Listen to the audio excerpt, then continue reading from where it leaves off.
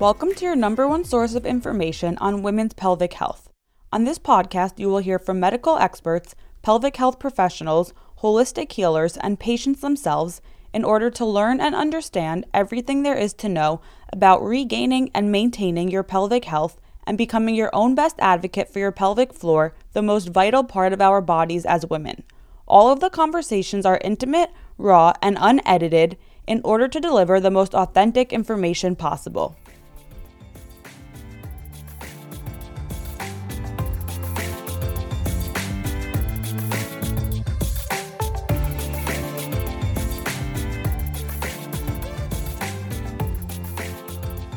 Today, I am here with Dr. Troy Robin Halpern. She is one of the first trained female board-certified OBGYNs in the United States in cosmetic gynecology. She has appeared on CNN, Dr. Drew, and Discovery Health, and has been interviewed by the Wall Street Journal, the New York Times, and many more platforms and publications. And today we are going to focus on the topics of labiaplasty and radiofrequency. Dr. Halpern came all the way from Texas, so thank you for being here and for the work you do and for being willing to share all of this information. Thank you very much for having me. I want to say first that you've done a great service to women by opening up a platform for talking about intimate issues that aren't regularly discussed. And as an educator of women like yourself, I also share that same passion for educating women about issues that aren't discussed, like painful sex, extra skin that gets in the way, the impact of childbirth on a woman's sexual function, and things of that nature. It's amazing what you do, and I've learned so much just from talking to you prior to this conversation. So I'm excited to learn even more, and for everyone else listening to have a better understanding of what you do and what is available for them if they have any issues that are related to what we're going to talk about today. But I also first wanted to quickly say that the goal of every episode on this podcast is to just have an open conversation about stigmatized topics in the women's health space, really in order to increase awareness and education so that women have the knowledge and the power that they need to navigate their health challenges and to make the best decisions for themselves. And so this is really just about providing women with the highest quality content and having the best medical providers and practitioners on here like yourself. So I'm excited to have you here today. Thank you. Can you first tell us a little bit more about what you do? Yes. Well, and your practice. It's in Texas. So, I'm sure you have people come from all over the world, but what do you specialize in? Well, I'm an OBGYN by training, and after 12 years of doing both deliveries and routine GYN care, I realized there was a niche that was not being met, and that women had issues that really weren't being adequately addressed or even discussed. And so I went and started getting training and more education about sexual function problems that insurance wasn't covering.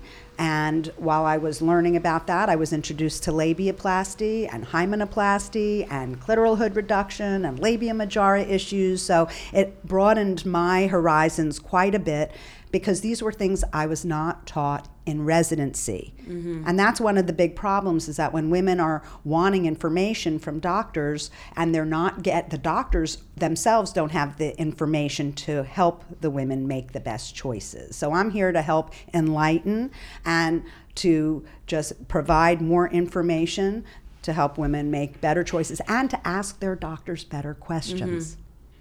And I feel that way about most gynecologists, that gynecologists are amazing, but a lot of them don't know as much about pelvic pain in younger women than the prevalence of the problem itself. So a lot of the times, I had found myself for a while going from one OBGYN to another, and they had all told me that only women have pelvic floor dysfunction after giving birth, and that's, as you know, not the case. So it is really interesting how a lot isn't taught in residency.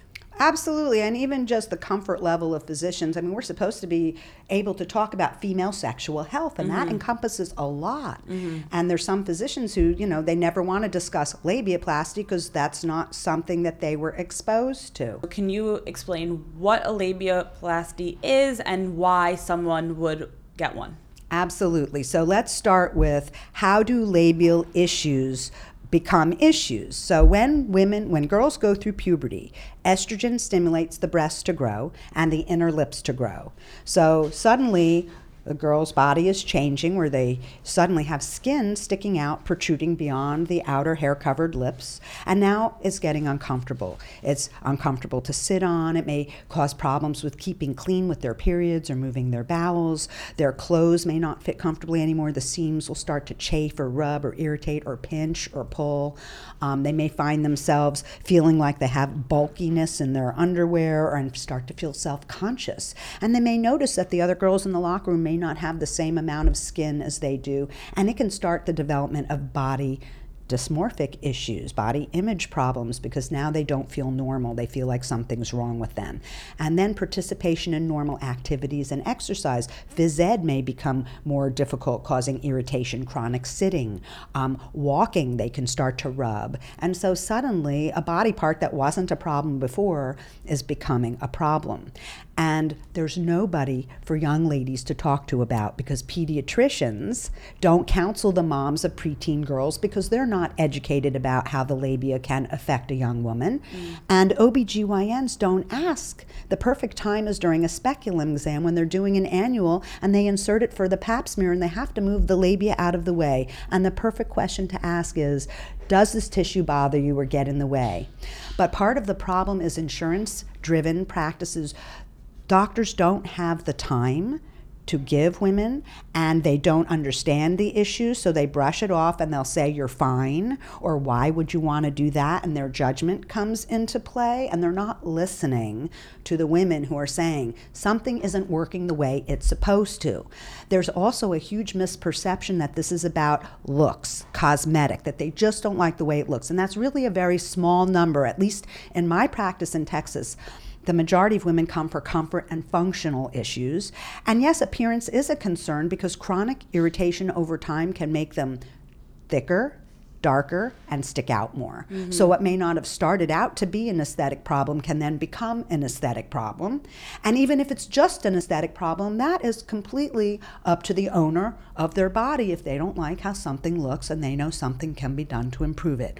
But labiaplasty has been labeled a cosmetic surgery by insurance companies. So that's also problematic because the insurance contracted physicians aren't trained in labiaplasty. And that puts women between a rock and a hard place. So what is labiaplasty? Labiaplasty is a reduction of the excess skin that's sticking out. And there's two different ways to do it. You can just trim the edge, which creates new pinker edges within the labia majora, or they can do what's called an edge preserving procedure for women that like the look of their labia but just want them shorter. And those have a slightly higher complication rate. Those are called the wedge procedures. And there's certain ones we don't recommend because they cut the labia in a horizontal fashion, and the labia are a vertical organ. And so we want to make sure that whoever is going to be operating on a young woman or an older woman has the experience to know how to best do the procedure. And you want to go to someone who knows how to do both kinds of procedures, because if one messes up, you have the other as a backup. Okay, the other thing is women who have larger labia may also have extra rolls or redundant folds of skin around their clitoral hood, and that can cause hygiene issues, access issues, as well as symmetry if it's only a roll on one side or it's dark on one side and not the other. And so there can also be aesthetic, but nobody talks about the fact that the clitoral hood can be a problem for women, or they could have too much in the middle causing access issues, or even some women can get lichen sclerosis, which is a dermatologic condition that can cause the clitoris to become matted down and buried and inaccessible, and that can affect orgasm. So this is a fixable condition. It is treatable, but women don't know that they can do something about it. And many women aren't even looking down there to see that, oh, is there something not right? Because they've just never were taught about what is normal anatomy. So the labia are a normal part of our body. Their size ranges from almost none to very large. Just like with breasts, women can be flat-chested, have pendulous breasts, or one bigger than the other. It's the same with labial development. It's just with large breasts, it's easy to see why someone might want a breast reduction, because you can see the straps of the bra cutting into their arms and their shoulders are becoming rounded. And you can understand and visually see that their physical abilities are limited due to the size of their breasts. You can't see that with the labia. They're hidden, so you can't judge and say whether somebody has labia that they should or shouldn't have reduced, okay? Understanding that a body part can prevent you from living a spontaneous life, which is what this does, is really helpful. And if we could do a better job educating women about the changes that their bodies go through, some of them can be reassured that their labia are normal for them, and as long as they don't mind their size, then they don't need to have surgery. There's many women who embrace their bodies for what they are, but if it hurts, if it's causing irritation, or if it's causing social problems for relationships because they don't want to share their bodies or they've had partners make negative comments, then sometimes a therapist is necessary to help work through self-esteem and self-confidence issues. And sometimes the non-invasive things don't help. Tucking the tissue up, using Vaseline or ointments, avoiding wearing certain clothes, avoiding doing certain activities. Listen, if it hurts during sex because it gets pulled in and out, now a woman's sex life is impacted, and then she's choosing to abstain because it's painful. So this can affect many levels of a woman's function. And labiaplasty to me is like cutting a ball and chain off their ankle. It is freeing. They can move about the cabin and not have a body part on the back of their mind all the time that's weighing them down. And that's the best visual I can give you, because these women, the day of their surgery, they're suddenly more comfortable in their own skin. They're sitting on a surgical site, but now they're not sitting on skin that's irritating anymore, and they actually are more comfortable the day of their surgery than they were living with their bodies before that. But you also want to make sure, if you're going to have a labiaplasty, get more than one opinion. Make sure you're seeing somebody who's done hundreds and hundreds and hundreds of them. See before and after pictures. Ask questions about how they address complications, because many doctors aren't always available or accessible after surgery. And some doctors don't give good pre and post-op instructions. I'm somewhat OCD about that because I don't want any surprises. So if a woman comes to me for care, they get 20 pages of before and after instructions. They sign off on, they get copies of. I give a supply bag of post-op supplies to help keep you more comfortable during the week after surgery. And labiaplasty recovery is very quick. They heal by 4 weeks. Wow. It's a day to recover. You can be up and about, moving around. It's not a bed-bound surgery. Actually, women feel really good afterwards. And I have to say, hold back. Don't be doing things that you've been waiting to do for years until you're healed, because you've made an investment and you want to heal and not hurt yourself.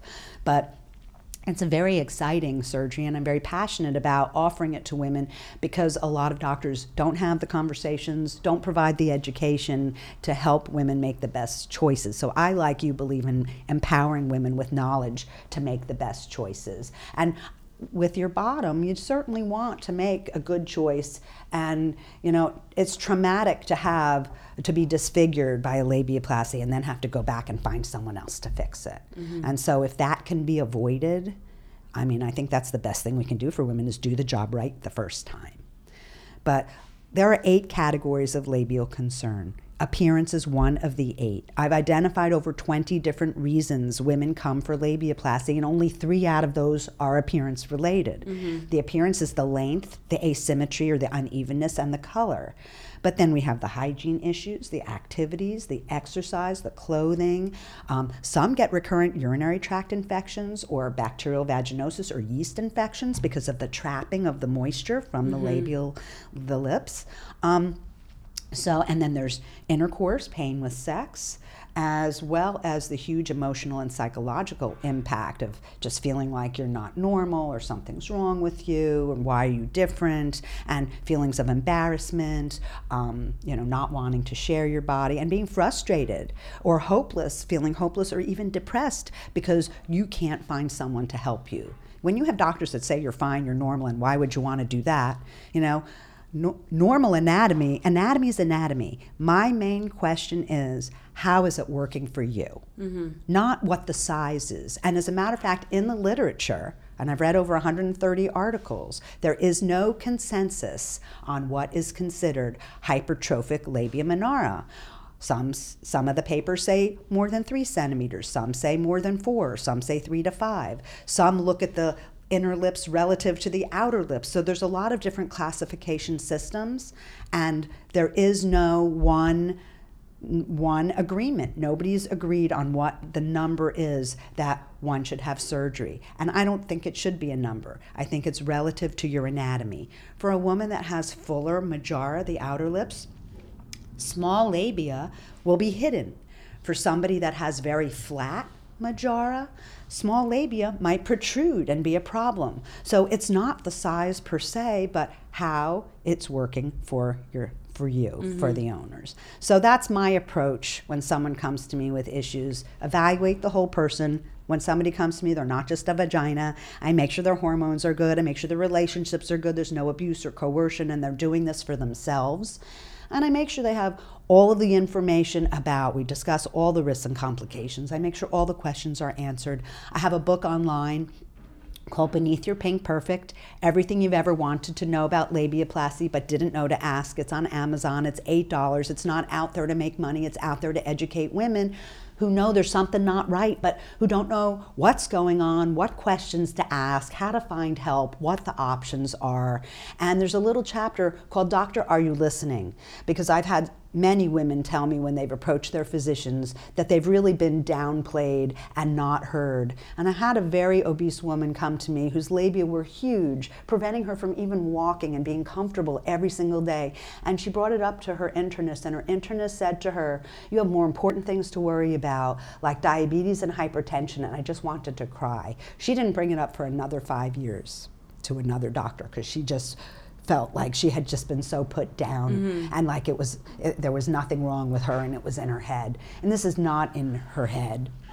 And when she finally came to me and we did her labiaplasty, she was able to lose weight, she was able to exercise. She made me a beautiful diorama box that I have on my wall that she made to help herself while she was healing. And it's beautiful. It's got a donut for the donut cushion you sit on, and it's got a butterfly, and she said only butterflies should have wings, not women with labia. And just a beautiful piece of art that helped her heal, that is very close to my heart because I know how much it changed her life.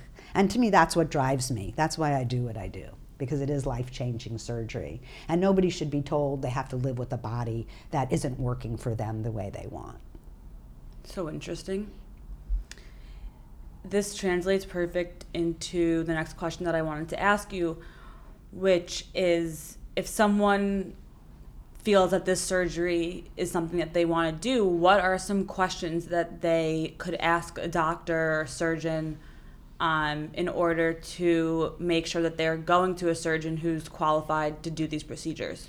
Okay, well, the surgeons that generally have labiaplasty training include plastic surgeons, some urogynecologists, and some OBGYNs, but it's really very specific to them pursuing additional training. I mean, a plastic surgeon is not trained in pelvic surgery. Right. So my thinking is a gynecologist would be the perfect person to be trained in labiaplasty.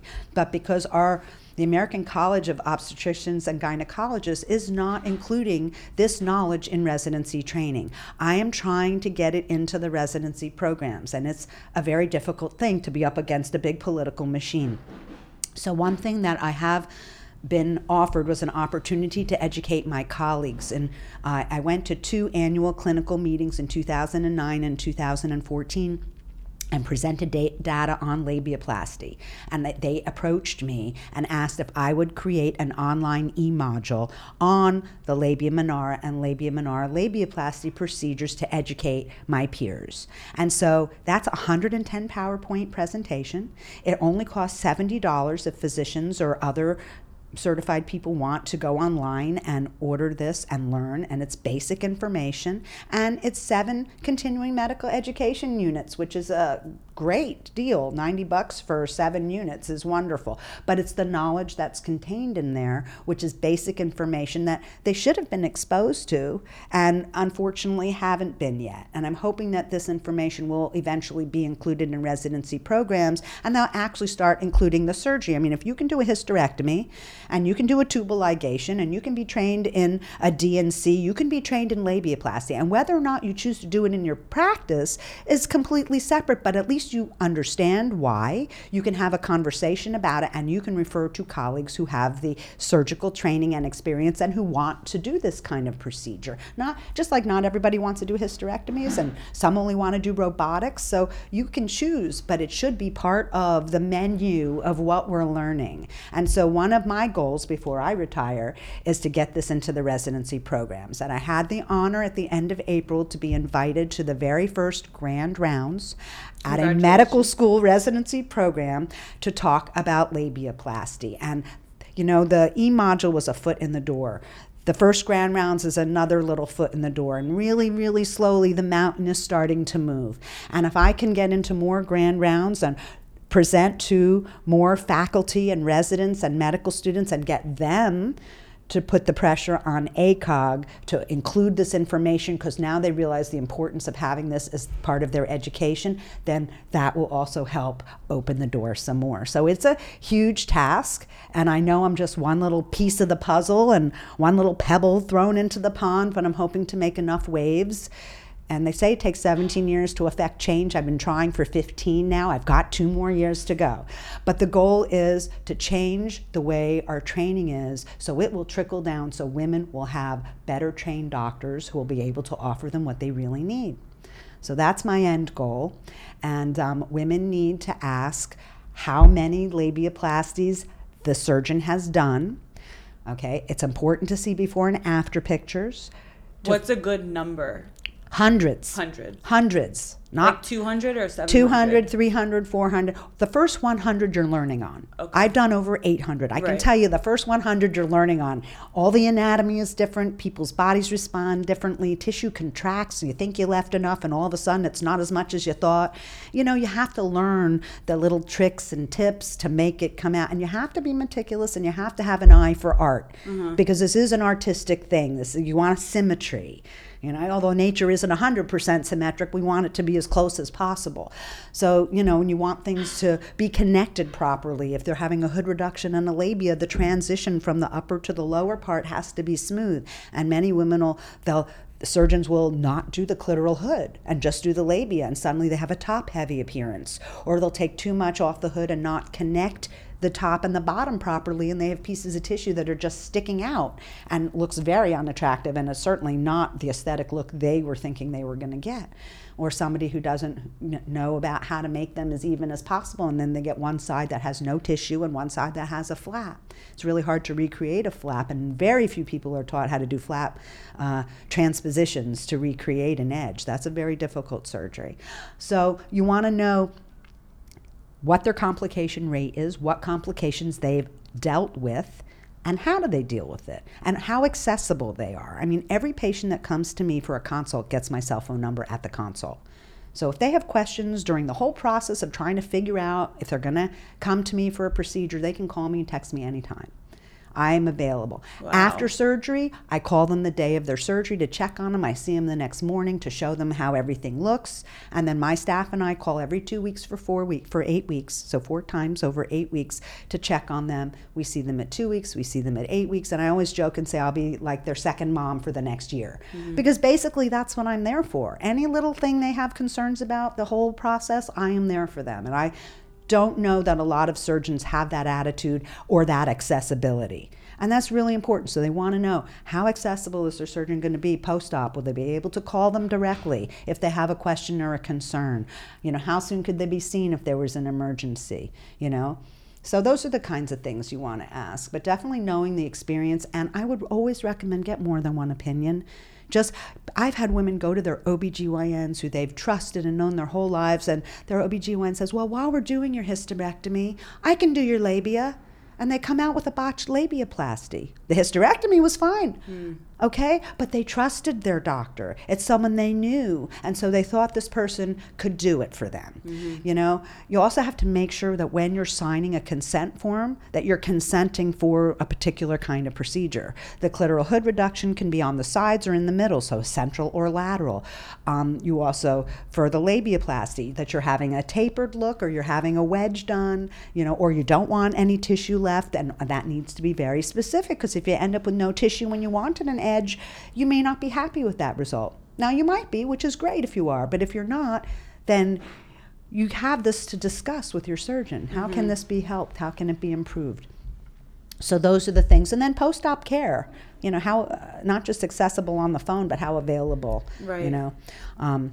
So that would be the main things for me. Seeing pictures, if there's patients that will talk to other patients, or if there's reviews that can be seen, those are also really good things for women who are seeking a physician to be looking at reviews. Like, I'm on realself.com. That's the #1 website women go to for questions related to cosmetic and plastic surgery. You can put in any doctor's name, any procedure, any state, and it will find, and each physician has a profile. We are sent questions every day, so I've answered 500 plus questions on there, so you can see if questions you have been answered already. Before and after pictures are posted, and patient reviews are posted. So it's a really good resource for women looking for a specific doctor and who's seen them before and what kind of comments are out there. So that's a really good resource, and I would recommend that site. And then, you know, just Googling the physician. And I always will let my patients talk to other women, you know, it's first name, and I'll get a number and pass it on, and we try to do it discreetly, but it is helpful, and women want reassurance that somebody else has been through this and it was a good experience, you know. My reviews are very good, and I send out evaluations. I want patients to give me feedback, and all feedback is welcome, because I look at my practice as a work in progress. You know, nobody's perfect, and we're constantly evolving, and so it's important that when women give me feedback on how things are going, or how my office is being run, or an interaction, I address that seriously, and I really want my patients to have the best experience, both with just customer service and with their surgical care as well. The way that you operate your practice is unique, and most doctors I don't think give that close attention to their patients. So it's, when you hear of someone who has a practice like you, it's really special. And if only every doctor was that way, you know, healthcare would be different. But, you know, my practice has evolved. I used to be an insurance-based practice. And once I started doing labiaplasty and hood reduction, and even tightening for sexual function, there's no CPT codes for these things. And so then I was between a rock and a hard place. You can't charge somebody cash if it's an insurance contracted procedure. And so I just stopped with insurance altogether, which is very unusual in this day and age. But I'm strictly a cash-based practice, and my consults are 2 hours long. I am not dictated by time.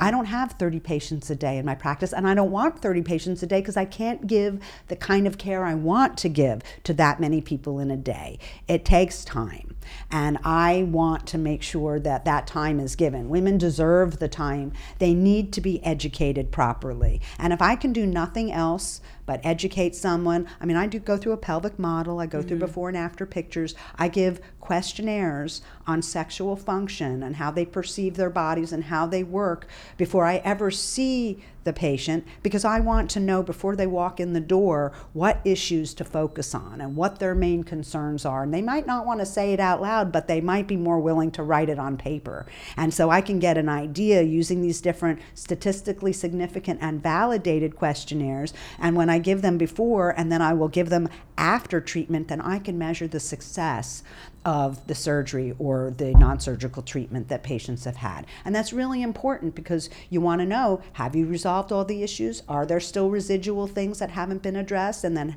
where do we go from here?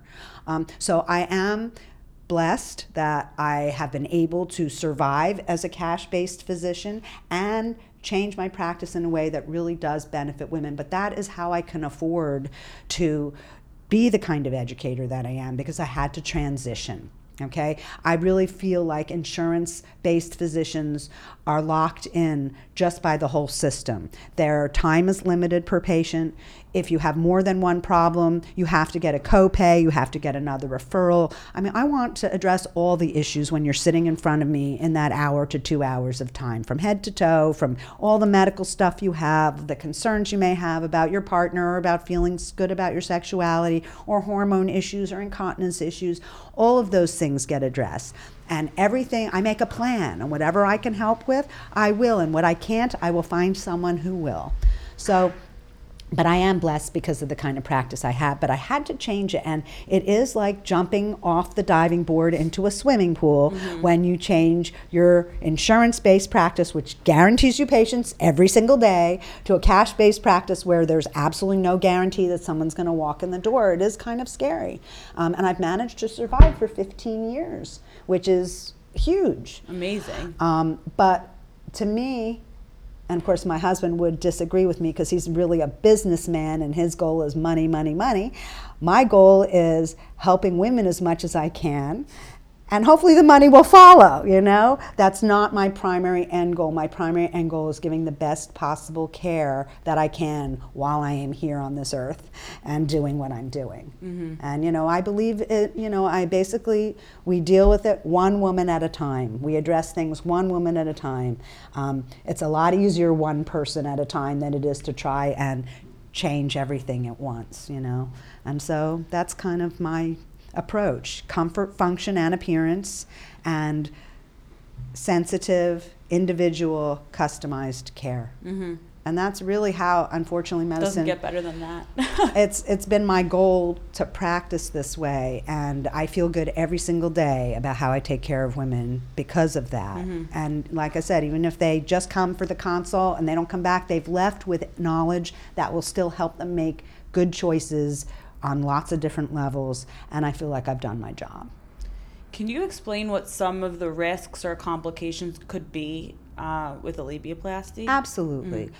Anytime. And also, like, who wouldn't be an ideal candidate? Well, and somebody who's doing it for the wrong reasons. Right. Okay, number one. You know, if they're doing it for their partner, that's the wrong reasons. And I wouldn't operate on somebody who came in and had a controlling partner sitting next to them who answered all their questions. You know, I'd be concerned, and red flags are raised. And so I try to be cautious when I evaluate somebody who may have a body dysmorphic disorder already in place. And so you want to get an idea if somebody is, obsessing about their body parts, if they have had multiple surgeries over time, and you have to listen to them and kind of assess. But somebody who has a body dysmorphic disorder, I would absolutely have a therapist involved. Somebody who's had rape or trauma, sexual abuse, I would do a labiaplasty on, but again, I would make sure that they have a therapist, because sometimes PTSD can be triggered by surgery, even though you might be doing it to erase a memory, to change the look. All of those are valid reasons, but we don't always know how our psyche can handle that.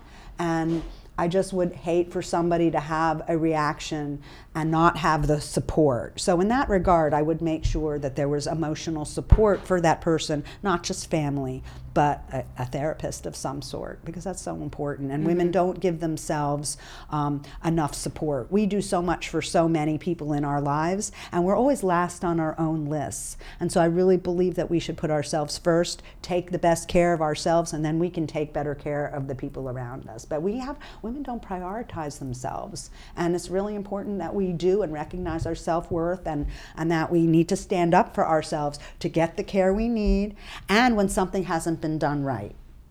Okay? I mean, I had a woman call me crying. She left me a 2.5-minute message crying on my phone. I'd never met her before. She got my cell phone online, and she had paid money to have a procedure that was coming up in 2 weeks, and she did not like how the office had talked to her, had scheduled things, and she wanted to cancel her surgery, and they were giving her a hard time.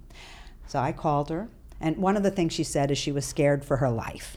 Okay, when someone says that, that tugs at my heartstrings. I can't not call you back if you're going to say something like that on my phone. So I called her back. We had a conversation, and I basically told her what she needed to say to get her money back, and she did. What did she say?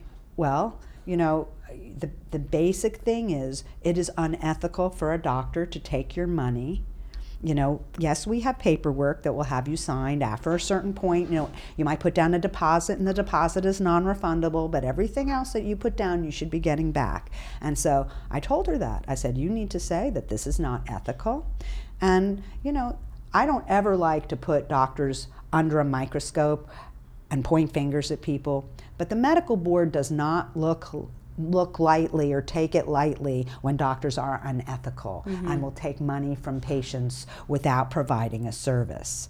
And so I just told her, I said, you just tell them it's unethical, and the medical board would certainly not like that, and she got her money back. But the thing is, she wouldn't have known what to say otherwise. Right. And so women don't know how to advocate for themselves. And, if you're not comfortable with a surgeon, you get your money back. You go somewhere else, This is not urgent. This is elective surgery. And so there isn't a rush, and no woman should feel pushed into doing it because they put down money or because the doctor's office says, oh, well, we can get you in. And they're not quite there yet.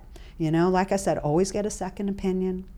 I think it's really important. Sometimes a third opinion, you don't have to, you may not like what somebody tells you. So I just want women to not stop looking for their answers and not settle for something, okay? You want to take the best care of yourself, so you really want to research and make sure you're getting a surgeon who is experienced and who's going to give you the results you're looking for.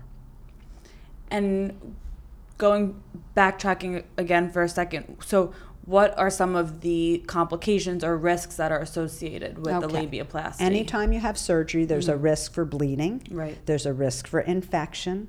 There's a risk for having pain or altered sensation. Now, in my practice, I haven't had anybody lose sensation, but if a physician cuts a nerve around the clitoris, somebody could lose sensation. So you have to know your anatomy. The number one complication in the literature related to labiaplasty is asymmetry, is not having the results come out symmetric. And over 50% of the women in the literature left it because it wasn't a big asymmetry. It was a little bit. And, nature is what it is. And we have one hand bigger than the other, one breast bigger than the other, one ear is different, one foot is different. So if one labia is slightly different, but it's significantly reduced and you're comfortable, then there's no reason to do any kind of revision or touch-up surgery. In my practice, between 6 months and a year after a procedure, if a patient has a bump or a spot they're not happy with, or they had a little scar overgrowth and they want it fixed, I will do a no-charge revision in my office because I want them to look at their bottoms every day and be happy with what they see. Yeah. If you paid for it, then you should get what you're looking for to the best that you can. So those are the main ones. Hematoma can happen with the wedges, and the wedges have an increased risk of edge separation because you have two pieces of tissue that are coming back together and a blood supply has to reform. Because visualize this, you take a piece out of the middle and you tack the edge down. So then a blood supply has to reconnect, and sometimes it doesn't always. And so it might look good for the first 6 to 8 weeks, and then by 3 months there's a little hole, and by 12 months there's a bigger hole, or the edge may separate, and then they have to have a second procedure. So the wedges do have a slightly higher, probably about a 7% complication rate. With the edge trimming, it's the asymmetry. That's the number one issue.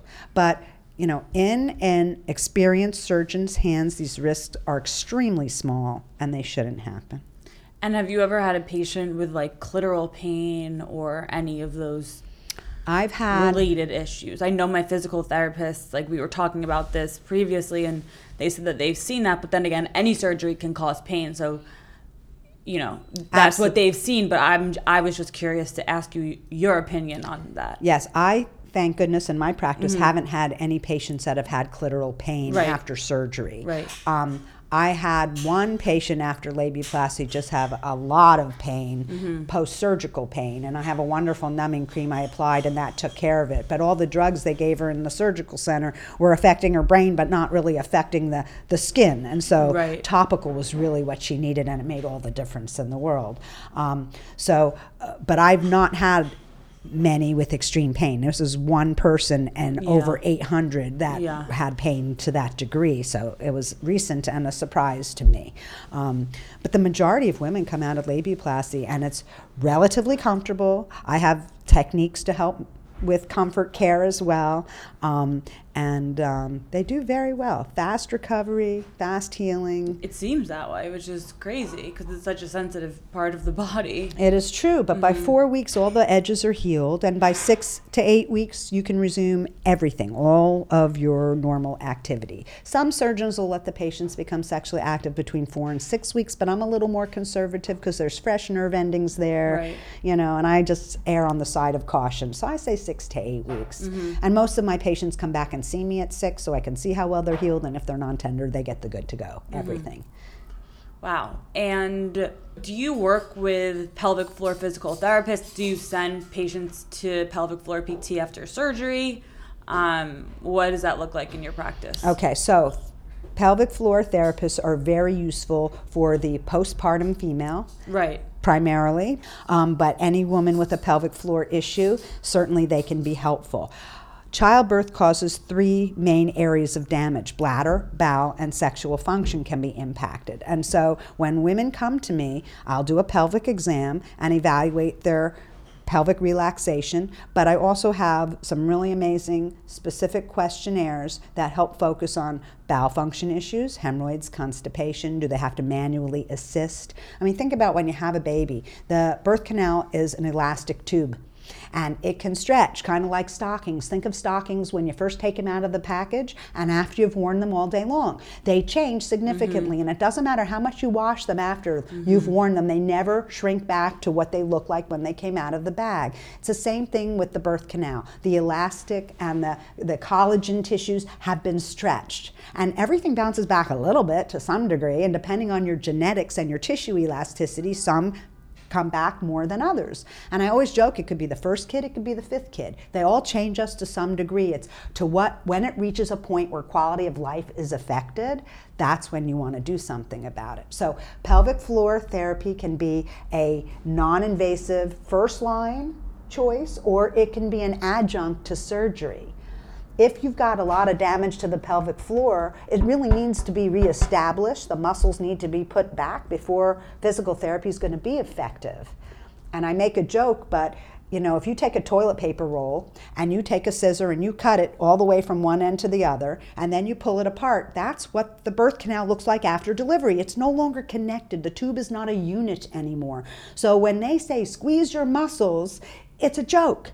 It's a lie. It is misinformation. You cannot squeeze your muscles effectively because the muscles have been stretched apart.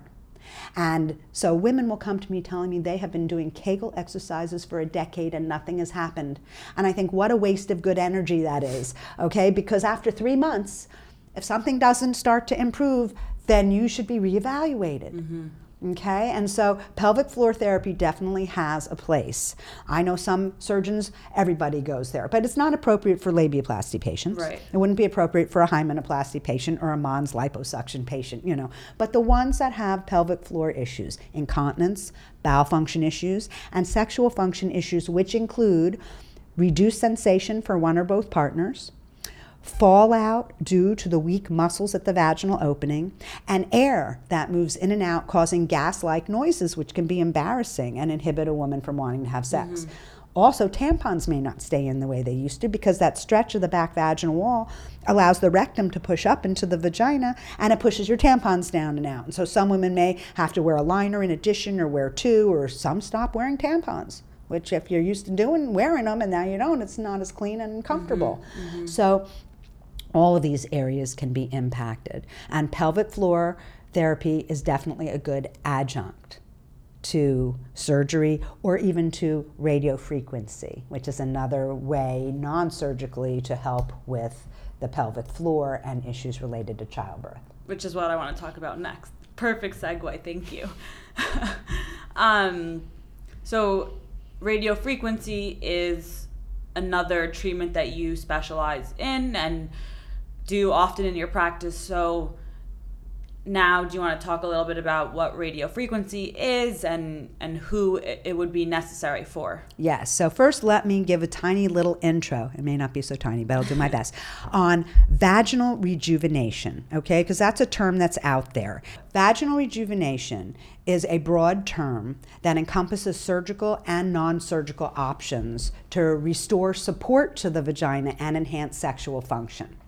If you're going to just do it for sexual function, then insurance isn't going to consider anything. But when you have damage to the pelvic floor and surgical support of the bladder and rectum are needed, those are incorporated into a vaginal rejuvenation procedure because you are supporting and then you're tightening the vagina. So you're doing both things in this regard. Also pulling muscles back together at the opening to help re-support the opening. So those are things that are involved in the surgical part. The non-surgical options can include radiofrequency, can include the laser. There's different lasers out there. The end goal of both radiofrequency and lasers is the same: to increase blood flow, to stimulate collagen and elastin production, to help tighten and support, and to increase lubrication. So the end goals are the same. The difference between lasers and radiofrequency is that lasers destroy cells to rejuvenate them, and radiofrequency stimulates cells. So it's a non-ablative way of treating. So I like the less destructive mode myself. And I've treated over 135 women with radiofrequency. So as a non-surgical option to treat issues related to childbirth, there's 5 things radiofrequency helps with. Stress urinary incontinence, which is the leakage of urine with coughing, sneezing, bending, and lifting. So women who can't jump on a trampoline or are running down the street about to sneeze and they have to stop and cross their legs, this can help with that. This also helps with the urge incontinence, where you feel like you have to go all the time. It can calm that feeling down. It helps with dryness causing painful sex. It helps with reduced orgasmic intensity, and it helps with reduced sensation. Those are the 5 functional things that radiofrequency does. Now, how does it do it? The mode of action, number 1, it causes increased blood flow. It regenerates nerves and blood vessels, so that's how it helps with improving sensation. It stimulates protein productions in the cells, which draws moisture in, so it helps with painful sex.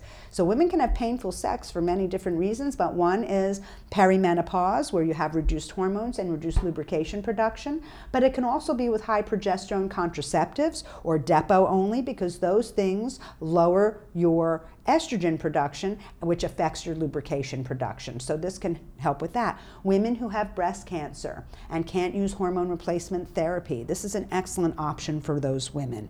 It will help with lubrication. It can also help with sensation. It might help with incontinence issues. So this can help with all of those. It also helps with increasing sensation by tightening. It stimulates collagen production as well as shrinks the existing collagen. So all these different mechanisms of action help with the problems. And so it's great to have a non-surgical option available to women that can help with all of those things.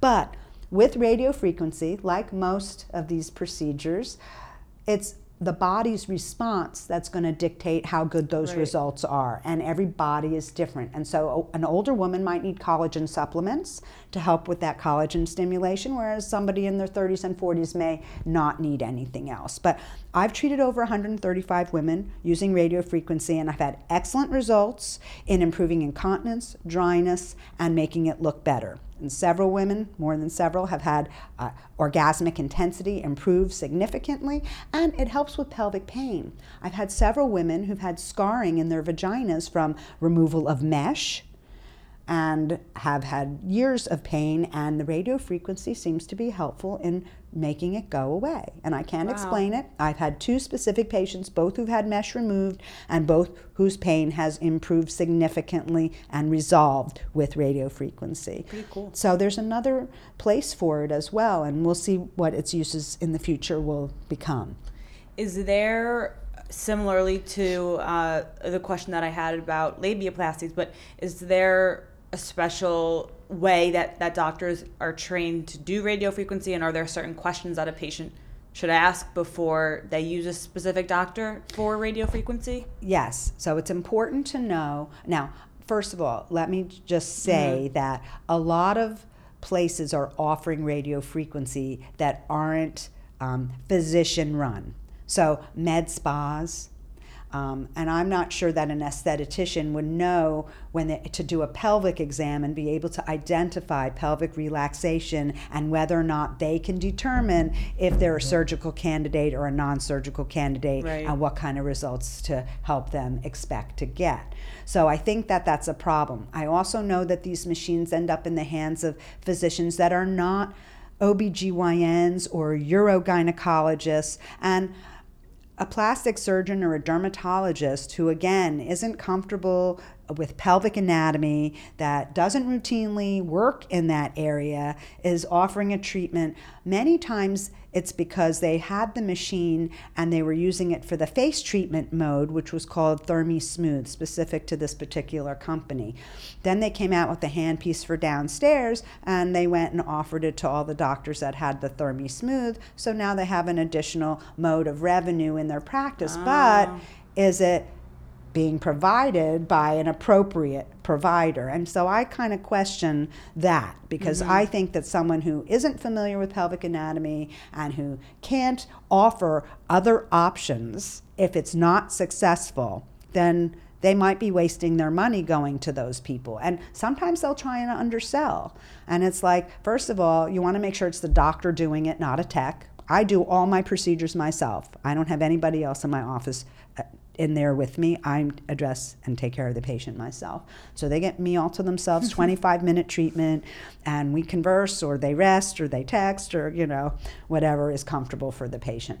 But they get me. The other thing is, I've had women call the office, we just want a treatment, we don't want a consult. Well, anybody who's going to just offer a procedure without evaluating the appropriateness of the procedure, well, that's just someone who's taking their money. That's not, so you want to be careful with who you go to. You want to make sure that they're experienced in pelvic anatomy and that they can offer you more than one solution if Thermiva or radiofrequency isn't the right thing for you, or if there's more relaxation there. It's good to know there's a lot of tools in the toolbox, and you want to know what else they can offer you. So for pelvic relaxation, not only is there radiofrequency, not only is there lasers, there's a new technology called Emcella.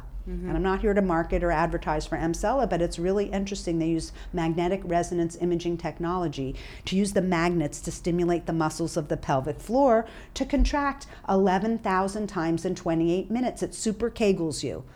But there's not a lot of long-term data on it. It's a new technology that's been applied downstairs, and it hasn't been around that long to know 5-year data or 3-year data. It's just been out for the last year. And it's a very interesting concept because it might help some women avoid surgery by tightening up their pelvic floor. But I look at it as kind of almost contradictory, because if your muscles aren't connected, how are you able to exercise them effectively to get good improvement? So I'm not sure yet, personally, how well that's going to work in the long term. But I think that when you have different modalities, you might be able to combine them together and get really good results, and not just with one of them alone. So there's another option for women, platelet-rich plasma, which goes by the trademark name of the O shot. Now, my experience is there is no specific spot in the vagina that you should have injected. It hasn't been identified yet. Now, there has been something identified in June of 2012. An article was published by Professor Ostrinsky, who discovered a neurovascular structure in the vagina that had never been identified before. Is this the pacemaker of orgasms? We don't know yet. It's too soon to tell. There haven't been scientific studies on live patients to see if we stimulate this area versus this area. I mean, that's kind of intimate testing required for that, but it needs to be done in order to know for sure what this is. But in the past, the G shot has been offered from California to inject in the G spot. Well, they haven't identified a specific spot, so injecting randomly into the vagina may not be a good thing. But the second point is, if it's a neurovascular structure, injecting collagen is going to clog it up and may desensitize it. Now, platelet-rich plasma, which comes from you, spun down, growth factors concentrated and re-injected into an area where there may be dysfunction, might be helpful. And that's future experiment needing to be done. These studies need to be done before we can really be sure if injecting anything into the vagina is good. Women are getting PRP injected into their clitoral area as the O shot to help with orgasms. I've had very mixed responses in women. Some get a really good response, some And so I like to use it for wound healing. I like to use it to help with treating stress incontinence. I like to help with pelvic pain. It can be injected into a spasming muscle, and it can reduce vaginismus. Botox has been used for that. So PRP might be useful for that. So there are a lot. I had Botox in my pelvic floor muscles. And how did it help? It really helped. There you go. Yeah. So there are other tools in the toolbox. So I just kind of wanted to, I know I just painted a big picture and brought up a whole bunch of other things, but we have a lot of tools. But you want to make sure you go to somebody who knows about all the tools and who have access to the tools. And if you really aren't wanting surgery, definitely try some of these non-surgical options first, because in combination they may work well or well enough to keep you from having surgery. But if they don't work the way you want, then you want to find the right surgeon. I know women are scared of surgery, but the fact is it can be life-changing in a positive way. Yeah. And the most common comment women make to me when I ask on their evaluation form, what would you do differently? They would have done it sooner had they known. Mm-hmm. And so it's really important women know what their options are so they can explore for themselves what's going to be best for them. Is radiofrequency painful? It is not, actually. Let me tell you how the treatment works. There's a little wand, and I mean little, it's the size of my finger, but a little twice as long. There's a little metal plate behind one of the back side, and that's where the heat comes from. It gets lubricated and inserted into the vagina, and I gently move it back and forth to distribute the heat along the walls of the vagina. It's like ironing, except it never gets really hot. The heat is pulsated, and it's preset temperature, so it never goes over the temperature it's set for. My communication the whole time the procedure is occurring with the patient, is it comfortable? Is it too hot? Is there enough lubrication? And I make sure that they're comfortable. Some women fall asleep during this procedure. I mean, it's like a warm massage, okay? And some are a little anxious the first 10 seconds until they go, oh, that's all this is? And so it's a 13-minute in the vagina treatment. It treats all 4 walls for 3 minutes and takes 1 to warm up to the temperature. And then on the outside, on the majara, it stimulates collagen production and actually tightens it up and makes it look more taut. And it's very impressive. All the women leave feeling like something's been done because there's a visual change on the outside. The collagen is shrunk by the heat, and the collagen production switch is now flipped on, so over the next 2 weeks, collagen is going to be made, and it will help make it tighter. 3 treatments are recommended. This is fascinating. And it works great. If I hadn't been there when I did my very first patient and I saw the huge change visually, I was totally convinced. And what was even funnier is when she came back a month later for treatment number 2, she said, by the way, my bladder's working a lot better. And I said, you didn't tell me you had any issues. She said, my whole life I've had the urge to go, and my whole family does. And I thought it was normal. And now it was gone. I was like so happy because I didn't even plant the seed that this treated her issues, and she didn't even realize she had an issue. That made me very happy. It convinced me this was a really good tool and that it has a place. Wow. May not work for everybody, may not work for all the issues. If you come in with 5 things, it may treat 3 of them really well and not the other 2 as well. And then sometimes a 4th treatment is recommended. 3 treatments a month apart are recommended. Each one builds on the one before. So just doing one alone, I don't recommend. It's not going to be enough. It might help for the short term, but it's not going to be enough. And these treatments, the 3 of them combined, usually will last 1 to 2 years. And then you come back for 1 maintenance treatment, not another series of 3. And so if that keeps your bladder symptoms at bay and you don't need a sling or you don't need drugs to calm down an overactive bladder, well, that's a good thing. If it helps with your dryness causing painful sex and you don't need estrogen, you can do this indefinitely. Okay, so there's definitely a place for radiofrequency.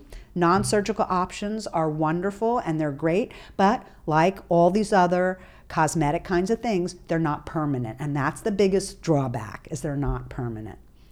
But if you have a good relationship with your doctor and you get good results, then there's no reason why you can't just continue doing this for yourself. And are there any risks associated with radiofrequency? Well, it's interesting that you say that. I have not seen a lot of problems using radiofrequency. They have the list is small. It's like 10 things. So someone that has pelvic pain and we don't know why, we obviously want to explore why they're having pelvic pain. Someone who has an active STD, sexually transmitted disease, or an active urinary tract infection, we want to treat those first. Anybody who I do an exam on that has yeast, I will treat the yeast first, because the radiofrequency will warms the vagina up, and well, guess what? It's going to encourage growth of the yeast, so we don't want to cause a flaming yeast infection. So I'll treat with a diflucan by mouth, and then have them come in a few days later, and then boom, we treat, and it's fine. I had one person who had a yeast flare-up, and she called me and said, my vagina's on fire, and after that, I'm like, I'm treating everybody. Who wants that? That's not a good way for you to, how can we say, oh, it was a really great experience, but now my vagina's on fire? No, so we don't want that. So that's what I learned, and sometimes we do learn as we go. Totally. I had one patient who had recurrent bladder infections, and she got a bladder infection after her second treatment. Whether it was because she was prone to them, or whether the Thermiva, the radiofrequency, the wand might have pushed a little bacteria up the urethra. And one person and 135 one time. So it's not common. I have had one person get an overstimulated bladder, and the urologist said she had an underlying condition, because radiofrequency is supposed to calm it down. So it was unusual for somebody to have that kind of response. But that's really it. There's no risk of getting burned. I mean, you'd have to hold the wand in one place without moving it for a period of time to cause a burn. And it's only meant to be constantly used in motion. So if somebody's not holding it right and doing it right, well, there's your risk. It's the user's fault, not anything the patient did. They say bladder and rectal entry are risks, but I can't imagine, unless you're like Freddy Krueger going, trying to stab the patient with the wand, how are you going to get it into the bladder? It just doesn't make any sense to me. It's just improper use. Okay. Me neither. I'm not a doctor, but me neither. Now there are some studies now testing it for fecal incontinence. So we can make a joke and say, but the reality is that they might be using it inside the rectum to help the anus sphincter strengthen. And I don't know too much about that data yet, but I do know that they are looking at it for fecal incontinence. So it may have a role there. But in its vaginal treatment use, there shouldn't be any entry into the rectum, okay? So really minimal stuff. A little pink on the outside afterwards, occasional feeling of the heat, but they're really minimal. I would say the biggest risk is that it doesn't meet your expectations. Right. Okay, and we can't predict that in advance because we don't know how your body's going to respond. And that's the same with anything you do. But it's how whether it's a medication or a procedure or literally anything. But it's how it's presented to the patient. You want to make sure that they understand that everything may resolve, or some things may, and they may not all, or it may not be enough. But to give it the 3 treatments a chance, if you're going to commit to it, give the 3 treatments a chance. And if it doesn't meet their expectations and they end up having surgery, I will give a break on price for surgery, because they've already come to me for one procedure to try and fix a problem. So I try and work with everybody in that regard. But, appropriate expectations are so important in anything, like you said. Thank you. And last but not least, is there any other piece of advice that you have or want to give to everyone listening in regards to the work you do and everything else that we've talked about today? Thank you for giving me the opportunity to say something. I think really the most important thing is for women to love themselves, care about themselves, and put themselves first, and take the best care. Do your homework. Really do your homework. Speak to the doctor. I will do a phone consult with anybody who wants to talk to me before they come in, so they can see if I'm somebody they want to talk to. I think that's really important. Look online, get reviews, ask lots of questions, get more than one opinion, okay? It's your body and you want to make the best choices. So getting as much information as possible is my biggest recommendation. And don't settle. Okay, that's what I would say. And know that there are doctors that can help. And don't stop looking until you find them.